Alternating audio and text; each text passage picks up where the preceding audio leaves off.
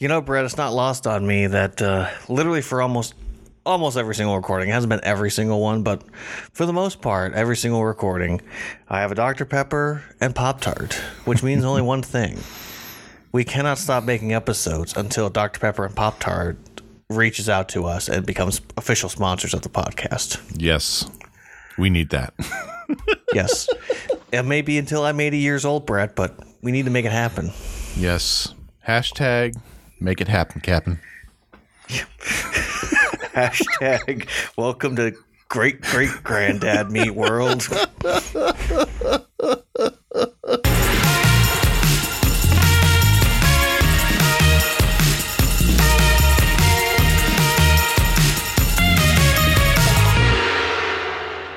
Welcome to Dad's Meat World, your weekly podcast that dives into exploring episode by episode Boy Meets World from the perspective of two dads who just can't let it go. This week, I am dad number one, Brett, joined by the magic of virtual connection with dad number two. I am Tyler, and every time I hear you talk, Brett, all I hear is woohoo! What? That's right. Oh, yes. We had a lot of fun in the rain today. Is it raining out in Pennsylvania yet today, Tyler? Well, here's the thing, Brett. When you work third shift, things happen in the day, and people go, hey, did you see what happened? And I go, no. Well, see, it's raining right now in Ohio, and it rained through the day here, so I'm assuming it's had time to start moving your way. I just didn't know if it gotten to you yet. Yeah, it's not currently raining, but it rained earlier, and we didn't have football tonight, so. Ah, yes. Yeah. I got to run through the rain tonight. That was enjoyable. Like intentionally, or? Oh, because I had to run. We were over at some friend's house, and I had to run from the house out to the van. And yeah, it was pretty heavy drops. Very nice. You know that Mythbusters proved that if you walk instead of run, you actually get less splash on you. Yes, I saw that episode too. And if we all had the Flash's powers, then none of us would ever be wet. But yes, but I was wearing shorts, so it really didn't matter. Fair. How have you been, Tyler? What's new in your world? I've been pretty good, Brett. Did I ever talk to you about Across the Spider-Verse? I don't remember if we've talked about that on mic or off mic. I can't remember either. We talked too much. Anyway, I'm going to go ahead and talk about this real quick because I've been obsessed over this movie ever since it came to digital. I think I may have mentioned that I finally got to watch it, but literally this movie has been inside my brain ever since I watched it the first time, and I keep watching different things over and over again. And something that I've heard on the interwebs and from a lot of nerds out there is that this is an incomplete movie, and how dare they do this, and yada yada yada, this is ridiculous. And I think back to a specific movie, Brett. I don't know if you ever heard this. It's a little indie movie. Not many people heard of it, but it's called The Empire Strikes Back. You ever heard of it? I think I may have heard of that one. Yeah. Right. So for those of you that haven't seen this, as Tom Holland Spider-Man would say, have you seen this really old movie? In this really old movie, Empire Strikes Back, they literally end on a cliffhanger. It's Luke Skywalker loses a fight, Han Solo could be dead, and people are kind of separated, and you're like, what is going to happen next? Like, yes, there's a conclusion to the story, but overall, like, you're still hanging on. Like, there's a lot of things happening. The bad guy is still out there. The bad guy won, really. There's also hints towards there may be more happening in this next one, another potential bad guy. And so after, I don't know if you've actually watched this movie, but Across the Spider-Verse, for those of you that haven't, spoiler alert, but the movie ends on a cliffhanger. And it ends, and you're like, oh my gosh, what's going to happen next? I need to get to the next part. And I think back to how people originally felt about The Empire Strikes Back of, oh my gosh, this movie just blew my mind and so many things are happening. And I think for this generation, the like my son's generation, I can't remember if he's actually part of Gen Z or not, but for his little generation, he's always going to remember of this movie of, you know, this cliffhanger and just being so excited and so giddy. And it's something I think is special that you don't really get that nowadays. Like, we saw this with Endgame and with Infinity War a little bit. The problem is that Endgame is so different from Infinity War that it felt like the story stopped after 5 minutes and then now here's the next movie, instead of, it feels like, because we're going to literally come into the next movie, finish what's going on, and then get to what's going to happen next. And it really does feel like, you know, we have this incredible last chapter that for kids to be excited for when it is to come out next. So that type of stuff is really cool and really exciting. Again, the difference between that and, say, like Endgame coming out is that Endgame, like, they shot both those movies back to back. So, like, it didn't feel like you had to wait that long, where it's reported at this point, I think it's not going to come out till 2025. It may get pushed back again because of these little things called the writer's strike and actor's strike. So a lot of things that are in production are getting, you know, moved backwards. So it may be potentially 3 years after this one came out for us to wait for final answers. So yeah, they didn't have a whole lot of it in the can before the writer's strike started, so they can't really do much of adjustments. What's going on with you? Well, let's see. We had first home football game, so marching band took the field. Nice. Yeah, we talked about that last week. It was coming up. And marching band takes up about 2/3 of the field, so it was a lot of fun. They're doing a tribute to disco this year, a lot of 70s music. A lot of fun trying to keep track of two teenagers on the field at the same time while they're marching in formation, so that's enjoyable. Got to watch a trombone player and a clarinet player at the same time. But yeah, all the kids. I feel like those two would be on completely different ends too. You know, thankfully, a lot of their formations keep them on the same half of the field for a lot of the time. So we're getting lucky right now. But yeah, all the kids are back in school full time now. We've got one in elementary school, two in high school. Fun story. We had the second full day back in class. My dad was picking them up after class, and Abby came out. She's in the car for about 5 minutes, and they're trying to figure out where Toby is. They're getting ready to call him, and all of a sudden he comes wandering out of the building, completely different area than normally they would come out of the building. When he gets to the car, he says, I didn't have my map on me, because, you know, new freshman, new building, you know, it's like a 3-story building. And so, you know, the new freshmen have a map to help themselves get around the first few days. Well, what it turns out, he had walked out a door and actually walked out into the teacher's parking lot. Because he was so busy talking with his friends, he had lost track of where he was in the building. So he was just so busy going with his friends that he forgot where he was in the building and had to walk around the building to get back over to the correct side to get to my parents to pick him up. Nice. So I get home from work that day, and everyone has to ask, so did Toby tell you what happened after school today? Nice. So Tyler, you ready to talk about Boy Meets World tonight? I am, but I'm not ready for this next episode, mister, because I realized something. What's that? Did you prep for the wrong episode? Did not have our wives in the last episode. We did not. We recorded them, and they were not a part of it. Ah, yes, I do remember now that we recorded it. Oh, yes.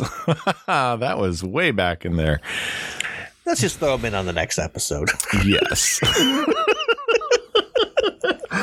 Yes, Sarah and Kelly, I apologize. I was in a rush to get that one edited and out the door, and I completely forgot until Tyler just reminded me right now that you were that we recorded you. That's fine. It's not like they listen to the podcast. I know. This apology is not even going to be heard by either one of them. Right. We're wasting a sorry. I know. Well, hey, we at least put it on tape. You're wasting tape. Hit my music. All right, so let's talk about episode 2 of season 3, The Double Lie.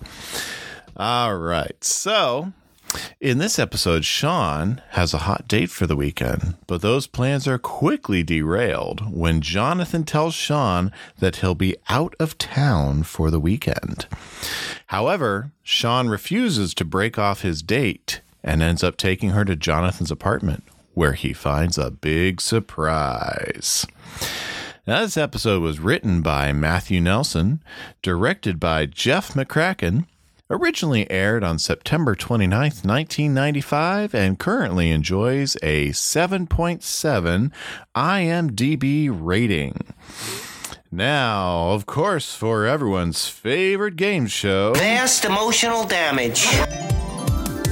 We're going to ask Tyler, what do you think the Nielsen rating was?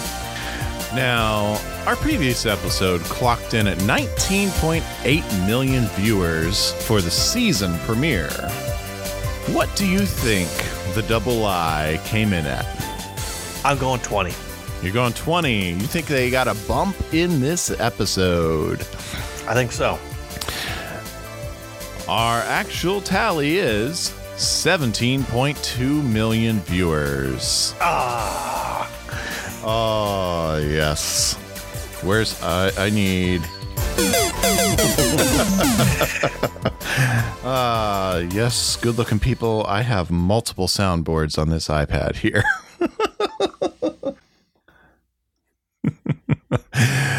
Yeah, there was a little bit of a dip this week. Lost about 2.5 million viewers from episode 1 to episode 2. Not uncommon in the 90s for broadcast television to have a dip. And as we go through, you'll see the peaks and valleys. It's like a roller coaster, kind of like our grade sheets, which also, good-looking people, if you noticed on our social channels, did not post last Friday like it was supposed to, and I didn't notice until Monday that it had not auto-posted like it was supposed to. Oh. So those are there now. So anyway, let's take it away. We're going to open up in the school hallway 2 weeks in a row, not opening in the Matthews house. We're opening in the hallways again. And, well, not again. We're opening in the hallways this week. Last week it was in Mr. Turner's apartment. But Corey and Sean are watching this Veronica Watson very carefully as she breaks up with her boyfriend. And let's get Veronica out of the way here. Veronica is played by Erin J. Dean. It's first and only time that we're going to see her on Boy Meets World. And she's only got 8 credits in Hollywood as far as being an actor. Productions like Monty, Lover's Lane, The Journey of Alan Strange. She hasn't appeared on camera since the year 2000. I cannot believe that. Well, IMDb never lies, Tyler. Never. It does, but I don't think it is this time. Yes. Can I just say real quick, if people have listened long enough, they know that I quite enjoyed the history of Power Rangers. And one of the actors who played one of the not original Power Rangers, but pretty early on in the show, they had said that they took a day and just like it was either Wikipedia or IMDb that they went through and edited completely to have it be accurate and submitted it and got an immediate response like, sorry, this isn't accurate and we cannot take your opinion into consideration. Well, I do know with IMDb, actors tend to be responsible for a lot of their own entries. So it could be either one. Well, so there's a fun little comment here from Corey as they're watching. They're very, very voyeuristic on this. Ooh, lock it in the pocket. Yes, very interested. Like they're watching TV right in front of their face. I know. They get their thrills. Well, so they get the "I never want to see you again." That moment comes. Yes. And Sean seizes upon his moment. So let's listen into Sean's moves here. Veronica, I saw what just happened with you and Dennis. Look, if you're asking me out for Friday night, I really don't think I'm ready. Yeah, I understand. How's Saturday? Perfect. Beautiful. I'll pick you up at 8. That was a good move because word of their breakup was bound to spread quickly. Sorry. Busy Saturday. Busy Saturday she is. Busy, busy, busy. Man, I wish I could be a fly on that wall. Maroon, you're gonna be there. Even better. But I'll ask my parents if it's okay. Why would you do that? Because you're staying with us this weekend, remember? Mr. Turner's going out of town. What? I never heard that. Sean, I was standing right there when he told you. Where was I? And again, we get Sean with his inability to hear adults when they speak to him. This is a great Sean-centric episode. Like, Corey is here, but like we're seeing a new side of Corey, which will be the more consistent side of Corey, which is I pay attention and I listen and no one else listens around me, which drives me crazy. Yes. And Sean goes on the deep end of just not listening for anything to save his life. Yes. Yeah, but I will say that Sean has laid the groundworks of his coolness in school. So all he has to do is go up to a girl and say, hey, just saw what happened. And she's like, oh, I can't on Friday. Okay, give me my space. What about Saturday? Yeah, sounds good. Yeah. This is Sean almost Eric season 6 levels of dumb. I wish I could be a fly on that wall. Maroon, you're gonna be there. Even better. Yeah. It's funny. I like how he's like, I'm gonna pick you up at 8. It's like, well, curfew's at 10. It's like, huh, that doesn't give me much time at all. Stinking metric system. Yeah. Oh, that stinking metric system. So they head in, Mr. Turner walks in past them. They head into his classroom to try and sweet talk Mr. Turner. So we find out why Mr. Turner is not going to be around, why Sean is hanging out, or why Sean is hanging out and staying with the Matthews. Mr. Turner is going to be flying out to Pittsburgh to go to a buddy's wedding. And, I like how Sean tries to sweet talk him. Why the heck do I miss you so much? Did you drop a few LBs? You look good. Very clearly, Mr. Turner knows that Sean wants something. And we get another peek into the runner of what? Where was I? And just Sean again not knowing what's going on. And we get Mr. Turner being very patient and taking just another moment and trying to get through to Sean. Do you listen? Which Corey still has to translate because Sean is still not understanding. Mr. Turner's out of town. Corey is Sean is staying with Corey. They talked about this. But apparently Sean hears a buzzing sound when adults talk. Yeah. So Mr. Turner's just going to talk over You and I it. have both talked to teenagers before where you see a look in their eyes, you go, you're not hearing any of this, are you? Oh, yes. It happens in my own house. It's happened with so many teenagers I've talked to over the years. You've had it happen with you. My buddy Chris is getting married. You're staying at the Matthews. I rented a tuxedo. You got me? And Sean wants Mr. Turner to change his plans because people get married every day. And here we get another runner that we're going to see through the episode. Veronica Watson is presented as this. I hesitate to say she's presented as this prize, but she is definitely put on a pedestal as an ultimate girl to be dating. I'll phrase it that way. The problem is that's the way the writers are basically making it. Is the girl who is an it girl, popular, Veronica Watson, right? Almost like she could be like the daughter of like the richest person, like of the Watson family. Yeah. I don't know if there is a famous Watson family, but like the way they make it seem almost like she's on the same par as that one girl he tried to date the year prior to. That fashionista, I can't remember, from the other side of the tracks. I can't remember the girl's name, but it's almost like she and her are like from the same cloth, apparently.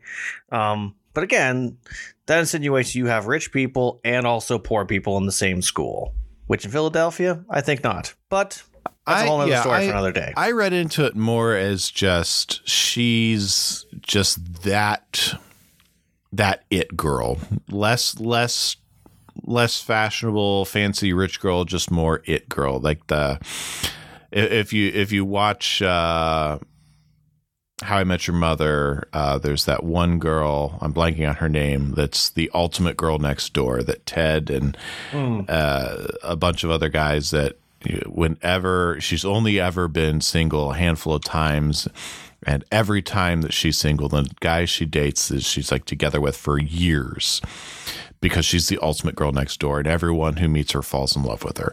So I always read into this with Veronica Watson as being that type of it girl. But she is very fashion forward thinking and, wears things that make you question she's where not poor. She hits her budget for fashion. Yes, she's not poor. I read the costuming is not from a trailer park per se. But yes, either way, she is presented as the Veronica Watson. So, I'll return my non-refundable plane ticket. My buddy Chris will just push back his wedding. Chicken Keeves will have died in vain. That way the world could make Sean Hunter happy. And Sean buys it. There's times when he does not hear sarcasm for a moment. Oh, yes. And we get a classic, "Are you kidding me?" from Mr. Turner. I have it on my board, but I can't see it. Yeah, they're trying to make a big deal of this date, and we never see this girl again, so... Yeah. Was it a big deal? In the grand scheme of things, no. Not a big deal. But Corey's trying to help Sean and understand that, hey, Topanga never complains about a cozy date at my parents' house. Yes. So, And, I think we could have benefited a little bit from Topanga. We get a lot of talking about Topanga here, but we don't. Topanga's not in the episode. I wondered if this is one of those episodes where she was, traveling with daddy places. She was taking another guitar to Bruce Springsteen. Must be. Yeah, awkward and weird. I don't know. Didn't really care for that part of it as well. But I will also say this world has established there is a poetry reading place that they can get coffee and go make out for 2 hours straight and no one would be the wiser. Yep. Even with your parents in the back of the room and Mr. Feeney at the other side. Yeah, it's just there is options for this date, and also he could have just said, "Let's get together sooner." Mm-hmm. Because, like, I get in the adult world, starting a date at like 8 o'clock is normal. Mm-hmm. But that's a date that's going to last hours on end potentially. And, you know, it'll be the next day before you're done seeing each other if it's going well. But for high schoolers, a high school date starting at 8 on a Friday night is kind of late. Yeah. I mean, come on. A Friday night football game starts has a kickoff at 6 o'clock. So, I mean, a date starting at 8, unless they're going to the football game and going afterwards, I mean, that's just anachronistic. Yeah. But I mean, but again, I hate to say it like this all the time, but I don't think these writers were ever popular enough to be able to do the things they're claiming that Sean can do in high school. Because Sean is the ultimate fulfillment for them of this is what high school would have been like. And even for probably some of these actors as well, like they didn't have this lifestyle because they didn't go to regular high school. Oh, yeah.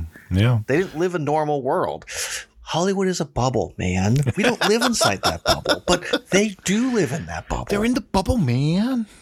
Right. Yes. Just pay the writers. Pay the dang writers. Yes, I agree. So anyway, Corey's going to take. Hold on 1 second. Let's not pass this for a moment. I think this is really one of those weird things where everybody in the world is like, yeah, just pay them, whatever. And there's just like 5 guys that go, but I don't want to pay them. And those 5 guys have the power to shut down a whole industry. Mm-hmm. Isn't that weird? Sadly, yes and no. I've come to understand and accept that that's normal, and it's sad that I have. Yes. But Brett, we have another issue that we have to address in this episode. Oh, which issue? Yes. Well, Eric could fail a class from last year, apparently. Yeah, how do you have an incomplete grade from a closed grading period? I don't know. I'm wearing my episode's gonna episode shirt tonight, so it's gonna do a lot of heavy lifting. Season has to season, Brett. There's no way around it. Yeah, I need something. I need something heavier than episode's gonna episode. We need to come up with something that does heavier lifting. Because I'm calling bull on Shenanigans. That one. Shenanigans. Yeah, I call a goobois. A goobois. There we go. A goobois. Oh, yes. Yes, but apparently Eric never turned in a paper about the Manhattan Project, and Feeney allowed him to have it be an incomplete until he turned it in? Yes. Let's hear that interaction. Oh, Mr. Matthews. A question? Who's the French guy that fixed the milk? The clock is ticking, Mr. Matthews. What the heck are you talking about? A piece of unfinished business, that 10-page paper you owe me. What? The semester just started. You never said anything about a paper? Louis B. Pasteur. I'm talking about the paper that was due last year. Oh, I forgot about that one. Came up with that milk guy, though. You saw that. You were here. Now, I suggest you get that paper to me by Monday, or your incomplete will become an F. Completely. It's not going to happen, Mr. Feeney. I've been working on it all summer. Up here. Where it's safe. Now, if this were an episode taking place in January, I'd buy it. Because you're going from a fall, winter, spring semester. But there's no way over summer. He's advanced a grade. He can't do that with an incomplete assignment. Right. I mean, the only thing I could imagine is he already gave him a grade for it of what he assumes he's going to turn in. Well, yeah, I don't think that's possible. You know what? We need to ask our... Here's what we're going to do. I don't think she's awake, but I'm going to ask our teacher extraordinaire. Well, while you're asking our teacher extraordinaire, I want to briefly cycle back to just a really weird thought that Sean has about the date, because Corey is going to run interference and handle his parents so Sean can have an uninterrupted date. I'm going to dedicate this date to you, man. How do you dedicate a date to someone, I wonder? How do I answer that? Corey responded the correct way. Yes, he did. I don't want to know how you would dedicate a date to anyone. Yes, but very, very apropos that we are watching a show that has a reference to the paper on the Manhattan Project right now, considering what movies just came out this summer. I was thinking about that as well, and potentially there's a good chance that has a Best Oscar nomination as well in its future. Yes, I was seeing that as well. Oh my gosh, I got a response back. Let's hear it. Direct quote. It will vary by district. This is what our school says. Incomplete class grades. A student who receives an incomplete has a maximum of 2 weeks after the last week of course to fulfill the assignment. Notice of the incomplete shall be mailed to the student and parent guardian after the course. If the student does fulfill the class assignment, the earned grade will be recorded.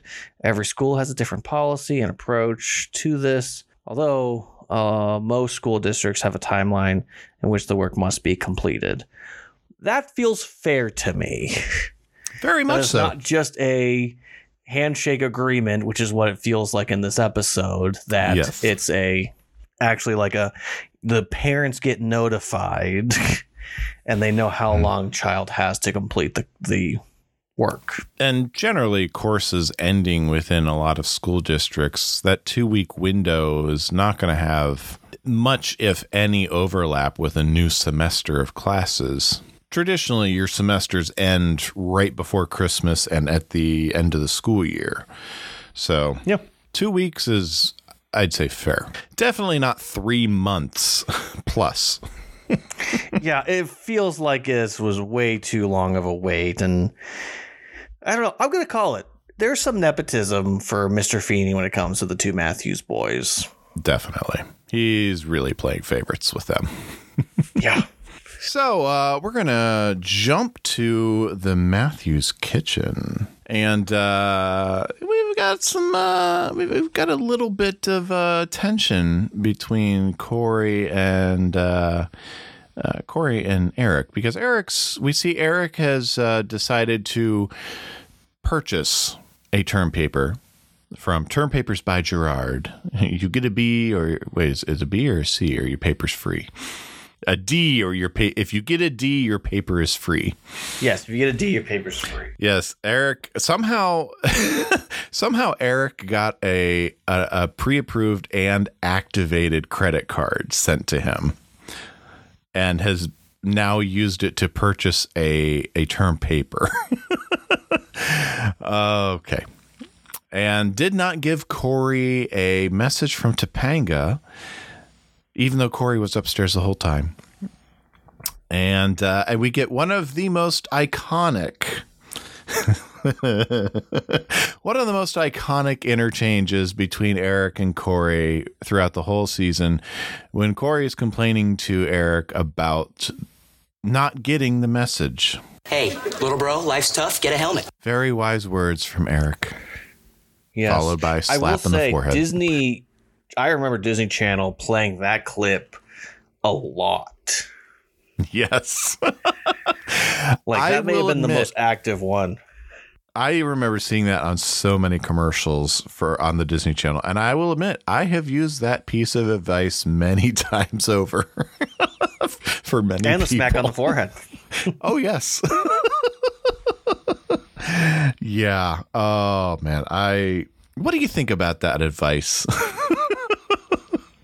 I mean, it's a great moment, and it's so great when he brings it back around at the end of the episode. And it's one of those things that detracts away from the argument of we've never been friends, we were never close, because they were, and they still are. Mm-hmm.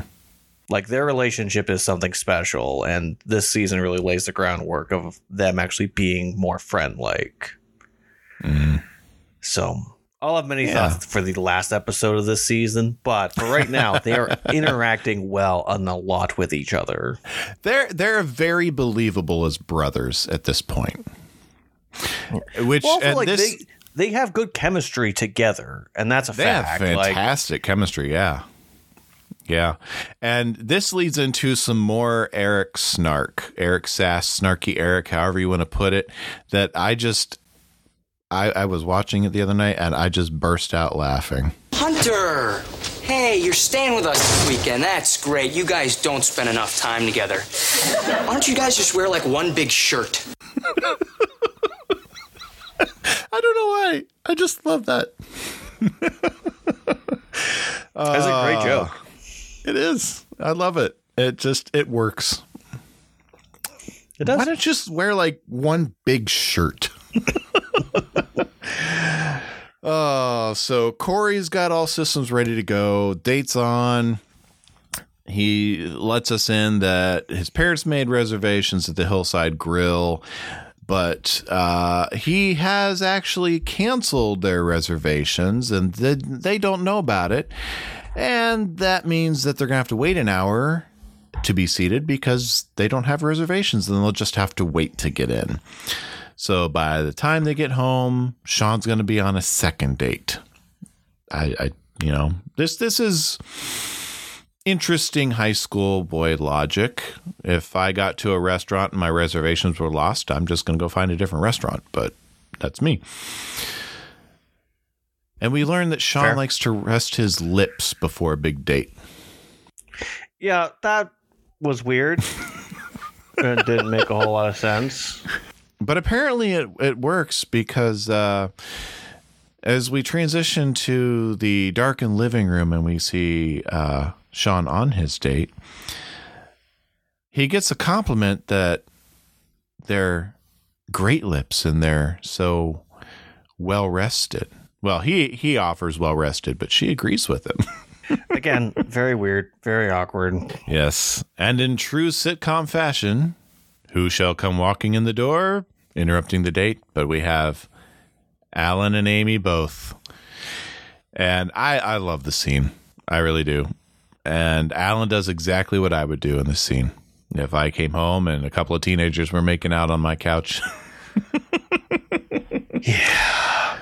Look, I will say we were watching a show that something little worse than this was happening, but not too dissimilar.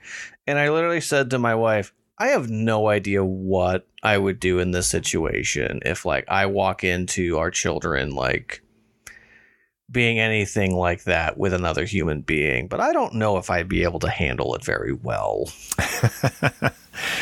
There were times in my life as my children were much younger that I would envision myself with much more violent reactions. But as I sit here now, I definitely see myself just kind of plopping myself down on the couch beside them and just staying there. Fair. Yeah. I don't see myself getting up and leaving the room like Alan did, but yeah, we've got Alan and Amy coming in. We've got Corey shocked and disappointed that his scheme did not work because they found a great little place across the street. Good burger, romantic meal, cozy booths, in and out in under 90 minutes. And but they can take a subtle hint because Corey asks if they're still open. And they go make some coffee in the kitchen. Corey... Amy goes make coffee in the kitchen. Alan picks up the remote and turns the TV on to look for fly fishing. And Which decides this is the first scene of the season with Alan. It is. It's sad that it's the first scene, but it's a great first scene with Alan. Right. You know me. Well, I love Alan Matthews. Right. But it's the transition of him becoming more of a, for lack of a better word, a cool dad. Like, he is treating Corey and Sean more in the way he was treating Eric in the first season. Exactly. And it makes sense because Eric, high school first season. Third season here, we've got Sean and Corey third season. And, technically Sean's not his kid, even though 15. In first season, we started out with 11 years old in the pilot? Yeah. 4 years came quick. Yeah. But even though Sean is not his kid, he effectively kind of views him as his kid by this point. But still under his house for the weekend, so I'm sure there are some rules in place for this date. Oh, yeah. No, I could see myself. Oh, my gosh. I do this with teenagers that I know all the time. Love just like getting in between them and not letting them be all canoodly and everything. So, yeah. But I love then they decide to walk away. So then their date could continue. And then doorbell rings. Eric goes to get it. It's Feeney at the door. Ah, yes. Mr. Feeney, welcome to my date. Mr. Feeney comes over. We get a lot of misdirection and leading because he's got a package in his hand.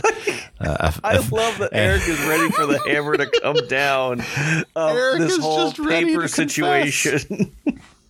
And Mr. Feeney finally reveals it's just the postage hasn't been paid in full, and he's got a bill. And so $3.50. So he needs to pay for it too. Pay up, bucko. And so we'll pick up here. I got another clip for us. Here you go, Mr. Feeney. Here is a 5. You can keep that change. Oh, joy. Early retirement. John, is this the weirdest date you've ever been on? Not really. On one blind date, I got fixed up with my Uncle Mary. Come on, sorry. Hey, George. How are you? Just in time for coffee. Oh, I don't mind if I do. Oh, good. It's decaf, though. It's not. No, I don't People, please. Can't you see the man here is on a date? I mean, that's Veronica Watson, for crying out loud. Veronica Watson again. And so everyone kind of thing is when they look at him is like, oh, they all lean in. More Veronica Watson. That is Veronica Watson. How is it that I don't get it. I don't get it. Episode is the episode. I get it. Episode's good. Episode. And I don't think like I don't think Alan and Amy necessarily are leaning in because they recognize her as Veronica Watson, but they're just kind of leaning in for a look. I don't know. Maybe they're thinking maybe I'm supposed to know her, but the image is funny. Yeah. It is. And I do love the chaos that's ensuing. And I have to say for Sean, you can't be creative at all. Like, you couldn't have taken her to Chubby's or anything like that. Like, the world is your oyster, really. man. I mean, like, if Sean should have seen the 2 hours as a challenge to take her wherever he could in 2 hours and get back and sneaking around and all that jazz. Like, seriously, he's got no, you said it, creativity. Just sitting on the Matthews couch. Well, now I have to wonder how many dates Corey has set up for him and helped him to be able to do the date successfully. Mm-hmm. So, I don't know. I do love this next scene, by the way. And I sit here and I watch this and I go, oh, I see that future. That's going to be me. Yeah, I've driven my own child home from a date or two. Not like this. Thankfully, I didn't have to do this, but I love that. I'm turning into my father. Yeah. Hey, nothing but honesty here, good-looking people. The words I've said before, I literally went, oh my gosh, my father just spoke through me. There have been more than a few times where I have spoken exactly the same words with the same inflection at the same moments, reason that my father has said. Good-looking people, we creepy. All become our parents at some point in some way. So good night, Veronica. Good night. Good night. Good night. So Sean won't go drop her off at the door because if I get out of this car, I ain't ever coming back. It definitely implies some things, but also are her parents cool with you just staying there all night, Sean? Yeah. That also leads down the question of, if her parents aren't really active and involved and aren't aware that she also sneaks out, why did they just go to her house? Yeah, and I have to wonder too if his style is being cramped by a time limit at the Matthews on the couch. What was he going to do at Turner's that was going to be anywhere different, knowing what Turner's reaction is going to be at the end of this episode? What was he expecting different at Turner's? Right. I mean, eventually Turner was going to return home. Yeah. Anyway. So we get back to the Matthews. Sean's pacing. He's got to get out of here. He can't take another shower. He's used up all the cold water.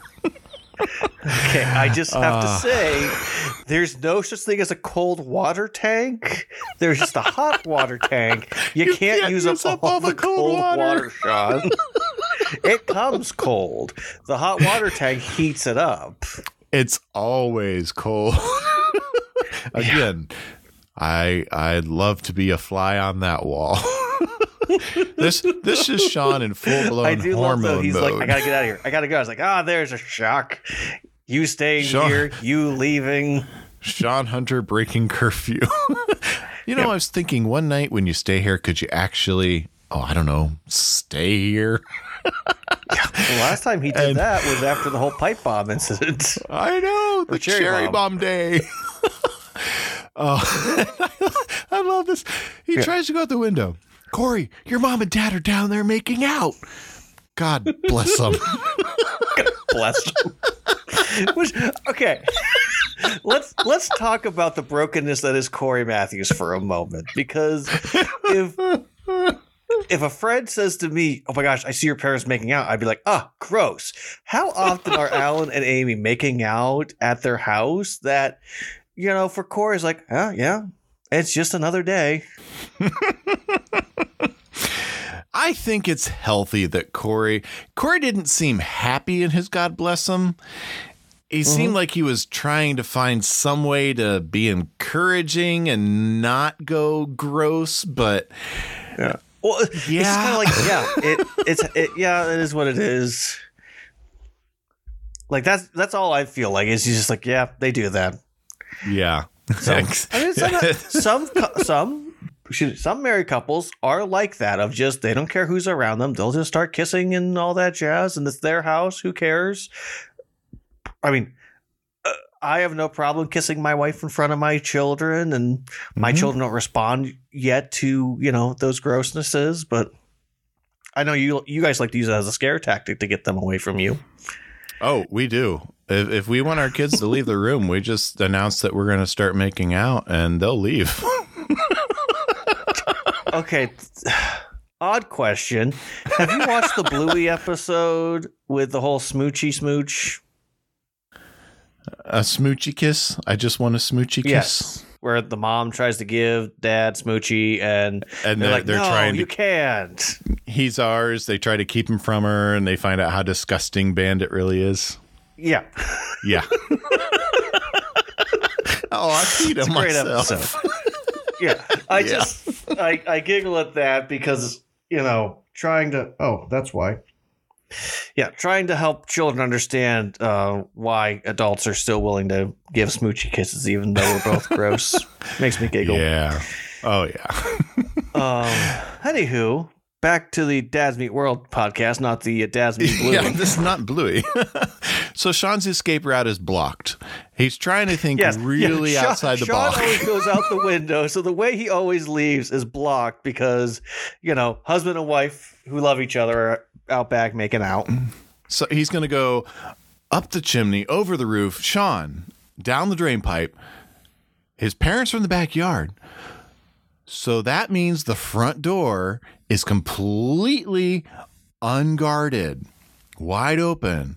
So what you're saying is you could go out the front door. That's so crazy, it just might work.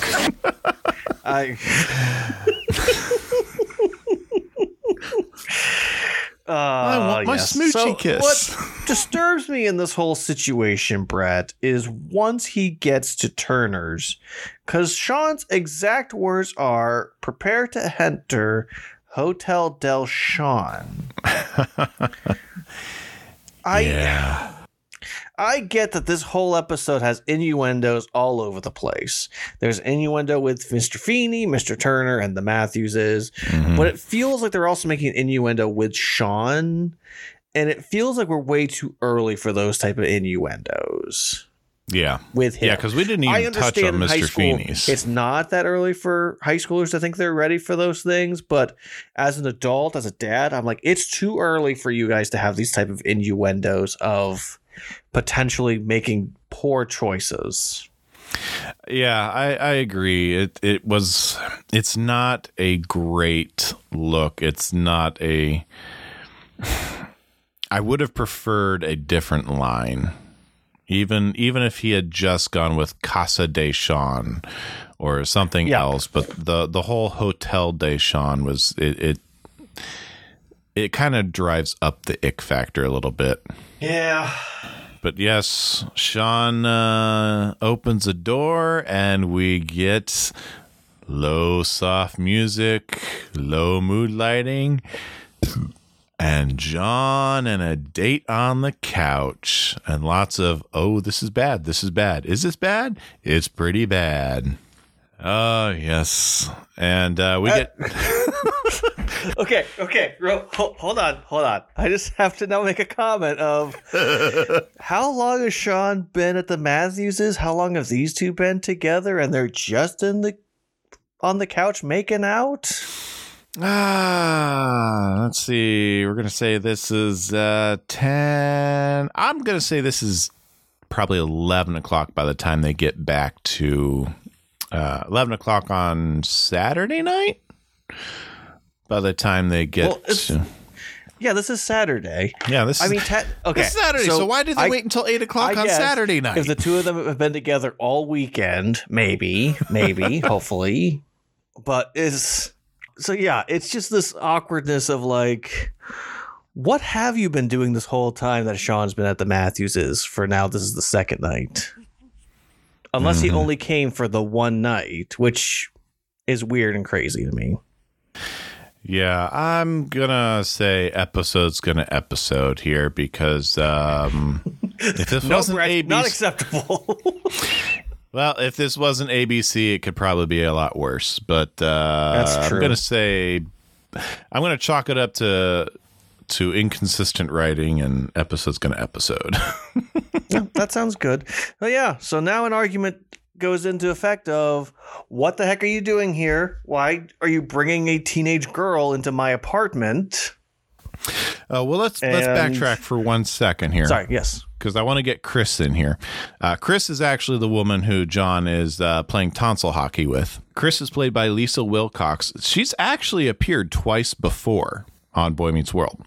Her voice has, anyway. She played a TV voice in episode 109, Class Pre-Union, and in 118, It's a Wonderful Night. This is the last time she'll actually show up in Boy Meets World. She has 55 acting credits to her name. 18 of them are upcoming projects. She's shown up in General Hospital, MacGyver, Nightmare on Elm Street 4, and Nightmare on Elm Street 5, Star Trek The Next Generation, Walker, Texas Ranger, and many others. Yeah. I will say the fourth Nightmare on Elm Street, there's a really cool scene with her in it where she is in a movie theater and all of a sudden she's in a scene in the movie.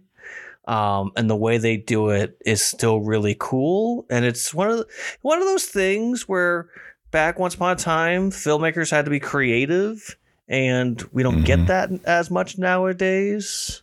It's really easy to rely on CGI now and not have to work so practically. Yeah.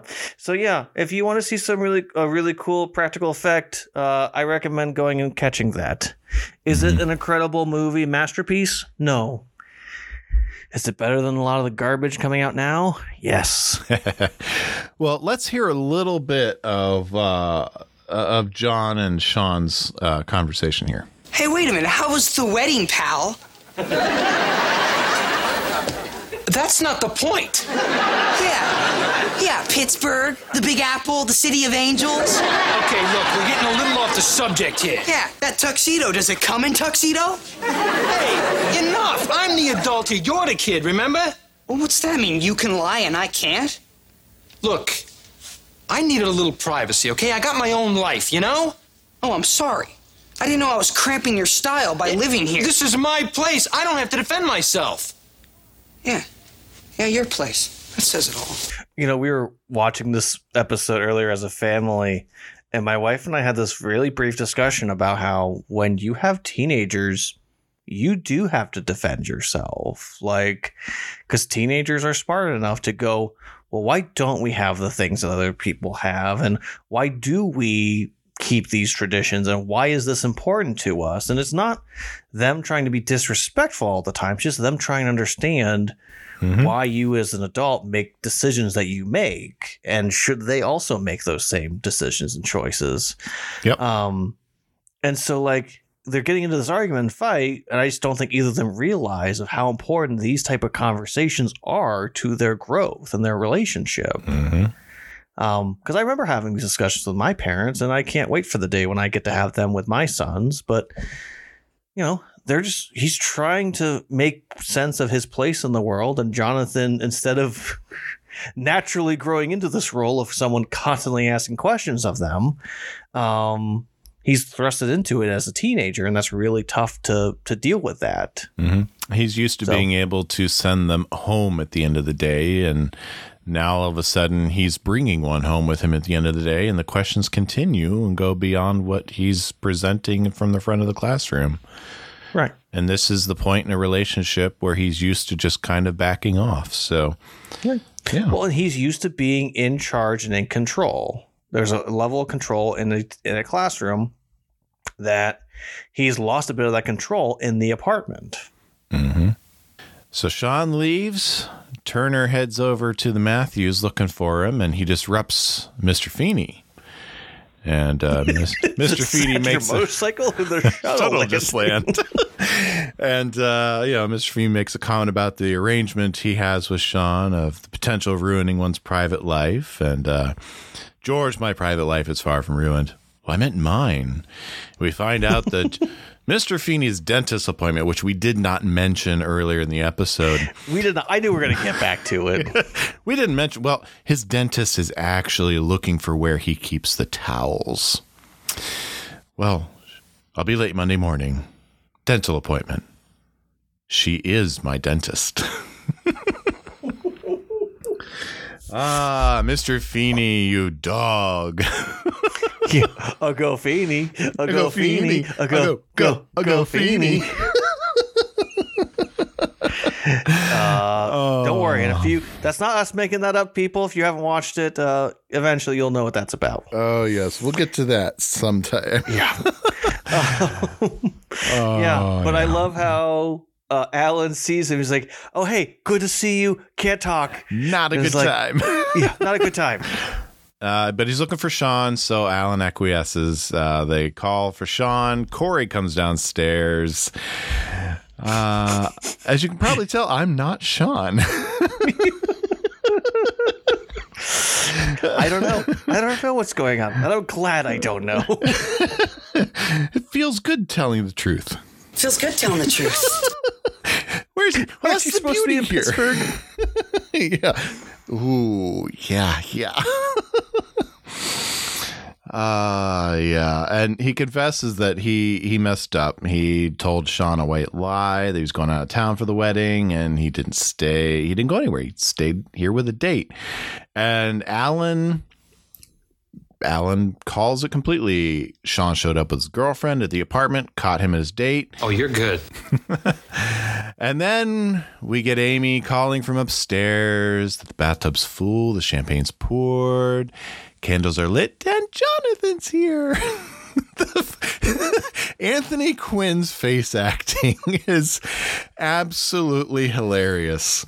It's really good. He is cringing. Good looking people, if you watch this scene, pay attention to Anthony's face. It is hilarious. And Amy's, I don't know why Amy feels the need to cover up what they're going to be doing. And we can finish that conversation we're having.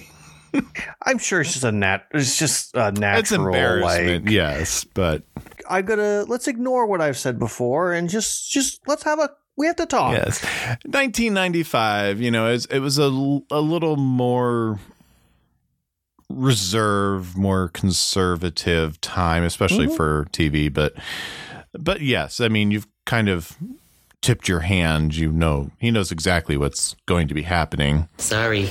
Nope, don't do it. So anywho, he's gonna take off and look for Sean. I love how he goes, I'm sorry, I'm in your way. I'm gonna go. And Al calls him out. Like, where do you think you're gonna go? You're gonna find him. Like, what are you gonna do? And I like this honesty of, I took him in because I thought it was the right thing to do, and now I feel like I'm floundering. Yeah, and I really love the conversation that he has with Alan, and I clipped it. Alan, what the heck was I thinking when I asked Sean to come live with me? I'm a single guy. I'm not ready to be a parent yet. Hey, I got 3 kids, and I'm still not ready. Jonathan, I seen you with Sean. You're great with him. I wasn't so great an hour ago. So you made a mistake. You didn't break him in half. Don't be so hard on yourself. You're only human. Yeah, why do I feel so stupid? Well, welcome to the Parent Club. Alan Matthews, member since 1978. What got you in? First time Eric was 4, I lost him in an amusement park. Oh. He rode the Colossus for 6 hours. Oh. The Colossus, the one with the... Mm-hmm. And then the... Yeah, you're going to make mistakes. The trick is learning how to deal with them. And that's advice that every parent needs to hear before they have kids and needs to hear constantly as their kids grow up. That you're going to make mistakes. You are human. You're never going to be the perfect parent. And that's advice that Alan is uniquely suited to give Jonathan in this moment, especially since Eric walks in the room right after he gives this advice and showcases it for him. But Alan's not a perfect person, but Alan is a fantastic father. And he is a fantastic model for Jonathan to look to in this moment. Well, and it's just that every now and then you need to hear you are doing a good job. You trying is a good job. And I mean, I don't think I've ever met a parent that doesn't feel like they're not ruining their child's life. So any parent I meet that feels like they're doing everything exactly right and they've never done everything wrong for their kid, those are the parents I worry about. So, I mean, Turner is being a parent. Turner's being the parent that his parents, that Sean's parents never were for him, really. Maybe they did stress about him and worry about him and loved him, but they didn't. It's never shown that they take it so personally with him.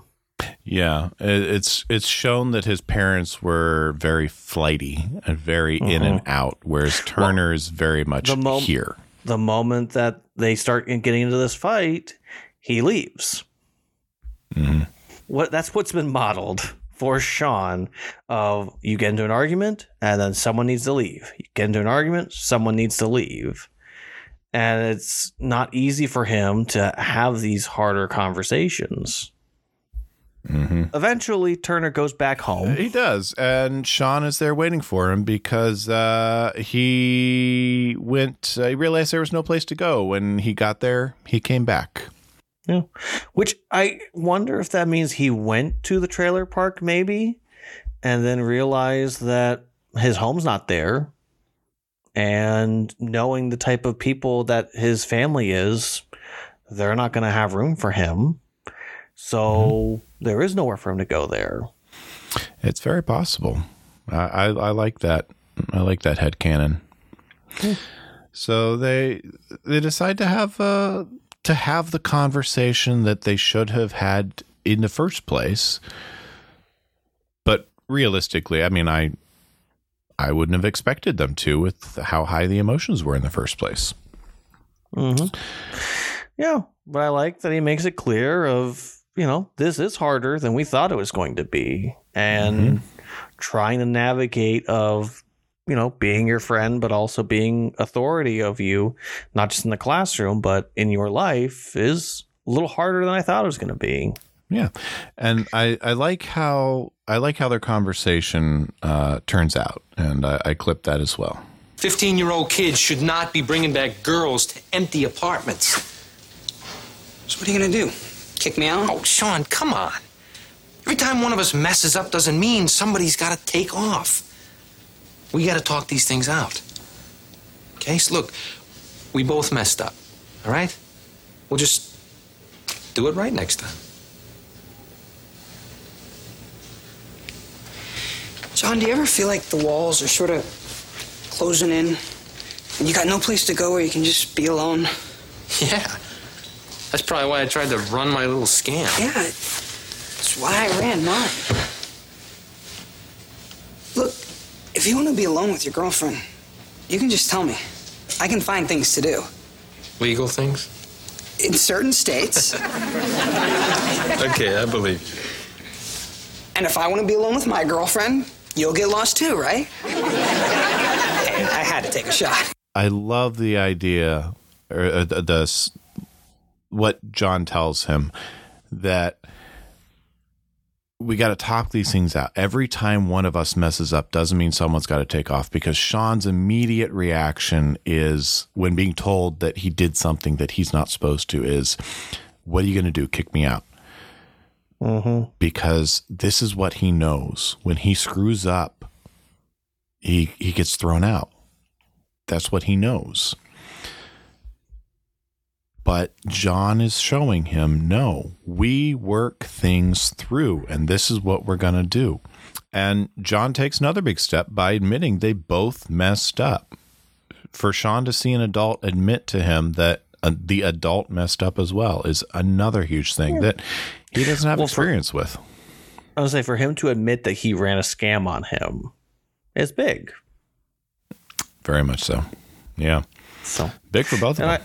Yeah, and I do love that they're trying to find a compromise and trying to find a way to see more eye to eye on all this. Mm-hmm. So, yeah, and I'm of two minds about how they choose to end it. Because on the one hand, I love that John knows exactly what's going on when he says, it's your move. And Sean's just kind of looking at him. And John says, Veronica's behind the couch, isn't she? Because John knew it. On the other hand, I really wish that they would have had Sean be honest and not had Veronica there at all. And that it would have just been Sean coming back because he really didn't have anywhere else to go. But Brett, you're missing the most important thing to this show. It's Veronica Watson. Episode after episode. Oh, yeah. I would have preferred the second alternative there. But yes, so we're going to end it with Eric's term paper turned in to Mr. Feeney. And Eric doesn't know if it was a topic or the right move, but he really just enjoyed writing the paper. But his assigned topic was the Manhattan Project, and the paper in his hands is Abraham Lincoln. And it actually is a copy of the paper written by Sean Hunter, which is Abraham Lincoln, the best beard in history. Of which Mr. Feeney particularly enjoyed his comparative analysis. Colonel Sanders.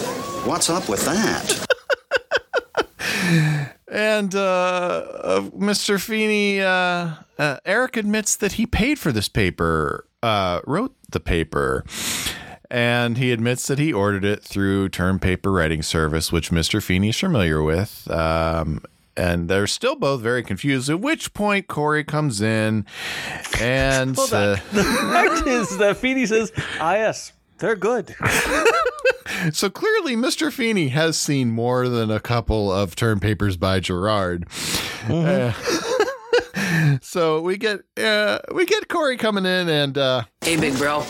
Life's tough. Get a helmet. and Eric has to go make some more room at the dinner table. And chases Corey through the halls of the school. He's got a really weird scream he does also. Yes, I like that. I do too. It's a good way to end the episode, and also just a nice, lovely memory for the two of them. Yes, it is. They're making memories together. Not the kind that Mr. Feeney or their parents want them to make, but memories nonetheless. Yes, memories nonetheless. Yes. So that is the double lie. So Tyler, let's hear all about your deep dives. People. Am I the only one who read the summer reading list? Alrighty. I actually have a laptop in front of me for once. Yay! Alright. So, I wasn't going to initially do this one, but let's start with Louis Pasteur. He's a French chemist and microbiologist, renowned for his discovery of the principles of vaccination, microfermentation, and pasteurization, the last of which was named after him. His research in chemistry led to remarkable breakthroughs in the understanding cause of prevention of diseases, which laid the foundations of hygiene, public health, and such much of modern medicine. So, hey, good to know. Yeah. Born in December 27th, 1822, and passed away September 28th, 1895, at the age of 72. Let's go with they mentioned the Colossus. I think they may be referring to the Twisted Colossus, which is a roller coaster from Six Flags. It's a steel coaster, by the way. Originally designed and built by International Amusement Devices, the roller coaster opened as Colossus, a dual-tracked roller coaster, on June 29th, 1878, which they mentioned 1978, which means they would have been there the year it opened. It was the tallest, fastest wooden roller coaster in the world, and the first with two drops greater than 100,000 feet. Colossus became well known after appearance in television, including National Lampoon Vacation and made-for-TV movie Kiss Meets the Phantom of the Park, apparently. Yes, for 19 years, it was the park's main attraction until the opening of Superman The Escape. And after 36 years in operations, closed the Colossus on August 16th, 2014. Rocky Mountain Constructions renovated the ride, converting its wooden tracks to steel, allowing for inversion of the steep drop. It remains much of its wooden structure. However, it reemerged as the Twisted Colossal of May 23, 2015. So let's go to the Manhattan Project. For those that are not aware, and I feel like this is one of those things that people should be aware of, during World War II, the United States realized that they needed a new weapon, something that would be able to stop and defeat the bad guys or the Alliance. So they gathered scientists together, and it was under the tutelage of Robert Oppenheimer, which there's a movie out right now about him. And it was this secret project that they gathered the scientists together. I don't have all of them written down, but essentially they all gathered to be able to create a weapon in which they would be able to cause enough damage to hopefully stop the war. However, after the usage of said weapon on war, a lot of these men saw the destruction that they caused and thus kind of regretted making such a weapon. And of course, the weapons that we have now, the nuclear weapons out there, are a lot more destructive than the ones that were built in World War II. So the ones from World War II seem like nothing. So that's why there's always a fear of nuclear war. Fun facts. Let's go to something sillier, shall we? Let's go to 5 tips for taking care of your lips. So, tip number 1, exfoliate. Remove dry, dead skin flakes by gently brushing your lips with a wet soft toothbrush or washcloth. Then we have hydrate. Unlike the rest of your skin, it tends to dry out and become chappy easily since they do not contain oil glands. Drink lots of water and keep your lips from drying out and avoid licking your lips. So, Sean, drink more water and you'll have good lips. Protect and moisturize. Lips receive lots of sun exposure, particularly in the bottom lip. That means they can contain spot 4 skin cancer. Scary. So basically just be careful whenever you're out and about. Reapply often. Remember to reapply sun protective lip products every 2 hours, especially after eating and drinking, and finding it helps to keep the SPF lip balm in several places. And last but not least, speaking of products, make sure you're using the right ones. Look for the lip products that have been awarded the Skin Cancer Foundation Seal of Recommendation.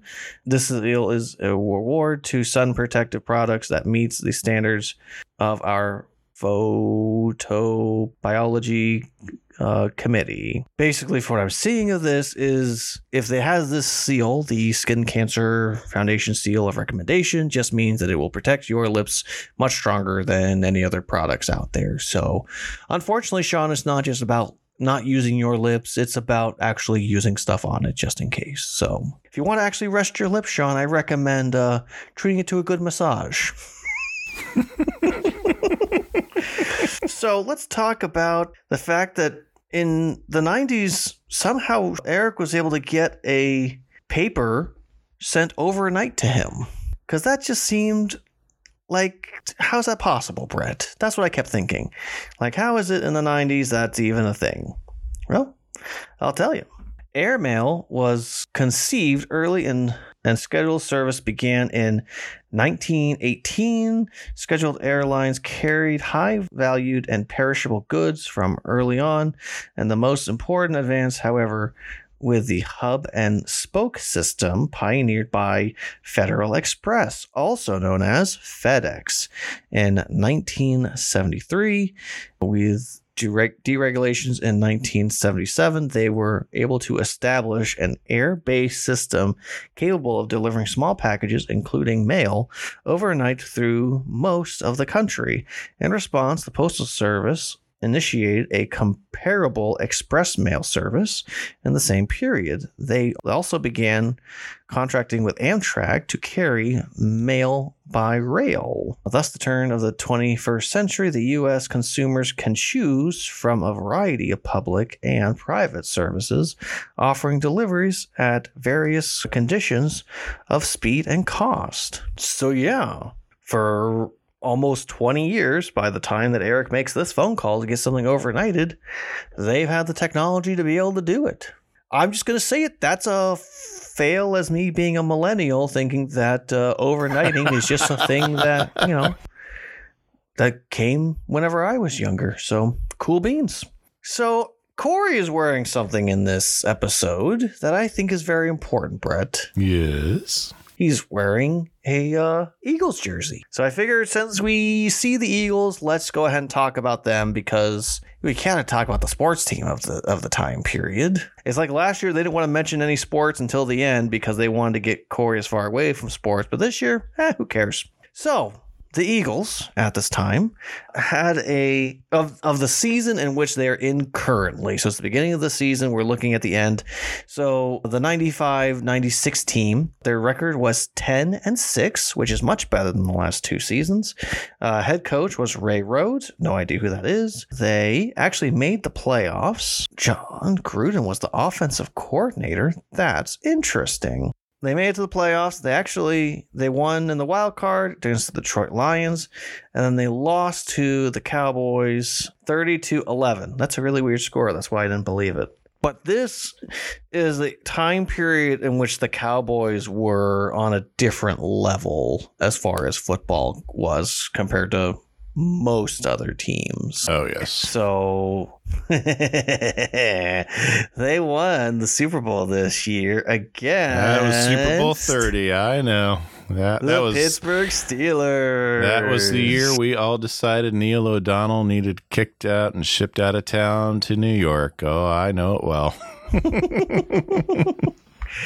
All right, let me just pull up top players then. I opened a wound, good looking people for Brett. I'm sorry. That's okay. I got to watch 2 victories after that in Super Bowl 40 and 43. So, oh my gosh, don't even try to say that you guys won cleanly on that first one. Well, I don't know what you're complaining about there. Well, I'm going to be real with you. I mostly just was taking a quick look over to see if there's any names that I recognized, and I don't. So the Pittsburgh to Philadelphia connection, because not everyone lives in Pittsburgh and Philadelphia in the Pennsylvania bubble, I think sometimes people don't realize how big of a state Pennsylvania is, because the actual distance, like time-wise of driving someone would do from downtown Philadelphia to downtown Pittsburgh is roughly 4.5 hours to 5 hours, depending upon which way you go, depending upon traffic, and depending upon what suburbs you end up going into and out of. I was thinking about, like, why would someone fly from Philly to Pittsburgh? Like, that doesn't make a whole lot of sense. But if he did, like, say, a half day at school, or even, got done and immediately books it to the airport, he could get on a flight about 3:45-ish, around the 90s. You could show up 5 minutes before that flight and be just fine, and then be in Pittsburgh by like 5 o'clock. And as long as someone's willing to pick you up from there, technically, if he does that on a Friday night, he'll make most things. He'll just get some instructions on, what he's supposed to do for the wedding purposes. The wedding's the next day. They're doing wedding stuff all day. And then he leaves the next morning, another hour, 15-minute flight. And it's about $300 to do that now. In all honesty, if you're trying to get in, get out of a place, that's not that bad. And Pittsburgh has a pretty decent airport, too. Because if he didn't want to, ride his bike all the way out there, which is fair, and he decided to just, rent, say, a sports car, because that's a pricier thing to rent, honestly, for 2-day rental, it's only, $273. So, if he did that, he would have to take the day off of school, but he could be back by Monday easily. So, all in all, it's not that ridiculous for someone to go to Pittsburgh or to Philadelphia for a wedding. But I think for his lie, and this is mostly a knock on the writers, they should have chosen New York, because it would make sense that he would have to go to New York for a night, a night of the wedding, and stay there for the night and then come back the next day. Especially if he was only going to be gone, only if he needed Saturday. Well, Brett, those are all your deep dives.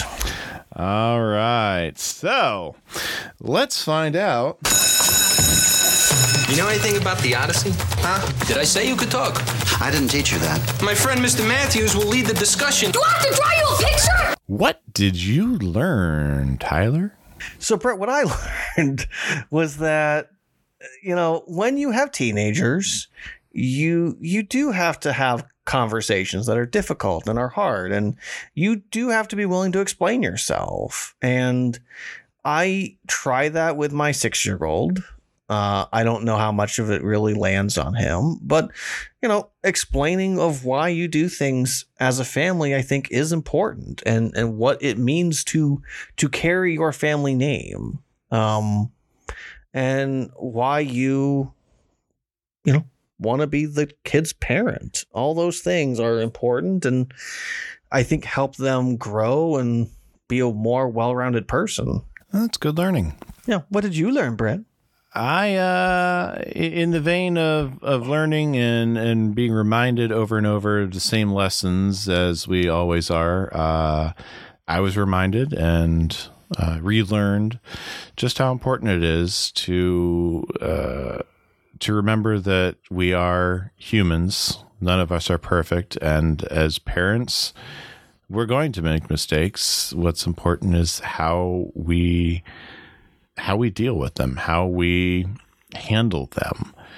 If we lose our children and they're stuck for 6 hours on the Colossus, how do we handle that? If our child is having a rough day, how do we handle that? If we get into an argument with our child, or we get caught running a scam on them, how do we handle that? What's important as a parent is how we handle those mistakes, not the fact that we're trying to avoid them. We're going to make mistakes. Mm-hmm. Also, I learned that you need to teach your kids actual facts about places. And so making sure people know, like, the Big Apple means New York, City of Angels means Los Angeles, those little things. Oh, of course. So I'm right? No, you're exactly right. So am I done with my education? Can I go? What would you grade The Double Lie? Okay. I need to give a asterisk to this grade. We're 2 episodes into season 3 and you're already grading with an asterisk. Well, I haven't given an asterisk to any of our grades so far. Because I am deeply bothered by the whole 15-year-old trying to take girlfriend back to an apartment alone all by themselves. I'm deeply troubled by the fact that Sean sneaks out. He sneaks out the girl multiple times. Mm-hmm. And I'm troubled and bothered by the fact of that their date is just them making out. That bothers me as a dad. Mm-hmm. However, this is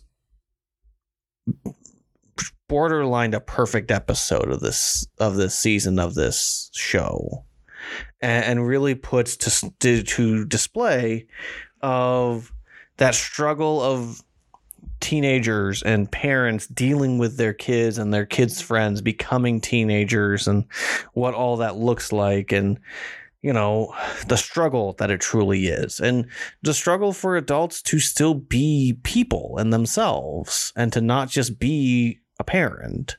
Because my wife and I have that struggle of, because we have a newborn baby, of trying to, still be us and still do things and go on dates, but with a newborn, it's difficult. Mm-hmm. So how do we still be our somewhat fun selves and make time for ourselves and still love and cherish this baby boy? Not to mention the needs of his bigger brother. So it's also that fact of, like, well, if Corey being told his parents are making out is not something that is just immediately grossed out and something he's just kind of, is what it is, that's also encouraging for me. So I have to give it an A+ with the asterisk of 15-year-old, that is gross, you shouldn't do that, and it's still a perfect episode. I'm putting A+ with an asterisk. Thank you. Okay. I'm going to give it a B. How dare you? I love this episode. Well, I had it originally as a B-. I love the episode. I love the Alan interaction with Jonathan. I love the Alan interaction with Sean. I love the Sean interaction with Jonathan. There are some logic leaps in the writing that are hard to get through. There is the idea that Sean is being allowed to just have a date where he's just sitting in the dark in the living room for 2 hours, just making out on a Saturday night, not being encouraged to go do something else. Eric's leap of logic for an overdue term paper by 3 months is a little bit fishy. There's a lot of stuff on the outside that I have to work through, but the heart is still good. I really do enjoy everything that is in the heart. There's just a lot for me to wade through to get to it. Yeah, that's fair. I do believe you owe me something, Brett. I do. I owe you a dad joke. So, Tyler, What do you call a woman who's really good at darts? I don't know. You call her Amy. Very nice. So, good-looking people, that is our episode for The Double Lie. And we'd love for you to connect with us offline on our social media channels. Follow us at Dad's Meat World on Twitter /X/ whatever Elon calls it next week, Facebook and Instagram. Send us an email at dadsmeatworld@gmail.com. Or, hey, you know what? We'd love to hear from you with a 5-star review if you think we're worth it at Apple Podcasts or... I don't know. We'll read them. Can you leave a review on Spotify? I don't know. I don't think leave you a can. review somewhere and we'll read it. I don't think you can, but I know you can on podcasts. So, but yeah, we'd love to hear from you. So let us know how we're doing and how we can bring you more Sean and Corey goodness. It's season 3. They're in high school. High school. So, Tyler, until next week. They want you to take the roles. They do. They absolutely want you to. I'll see you, good looking. Hi, good looking. You know, how can I learn so much every week and still be so stupid? You can find Dad's Meat World on Facebook, Twitter, and probably a few other places just by searching for Dad's Meat World. Dad's Meat World is a production of Headfirst Studios. Headfirst Studios. Tell your story.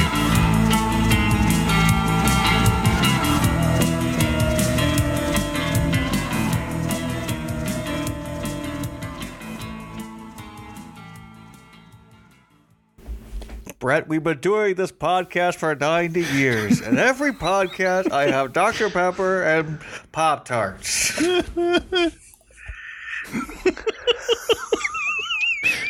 I will say, this episode has a lot of great random reactions like that. Oh, yes. You ready? Yeah.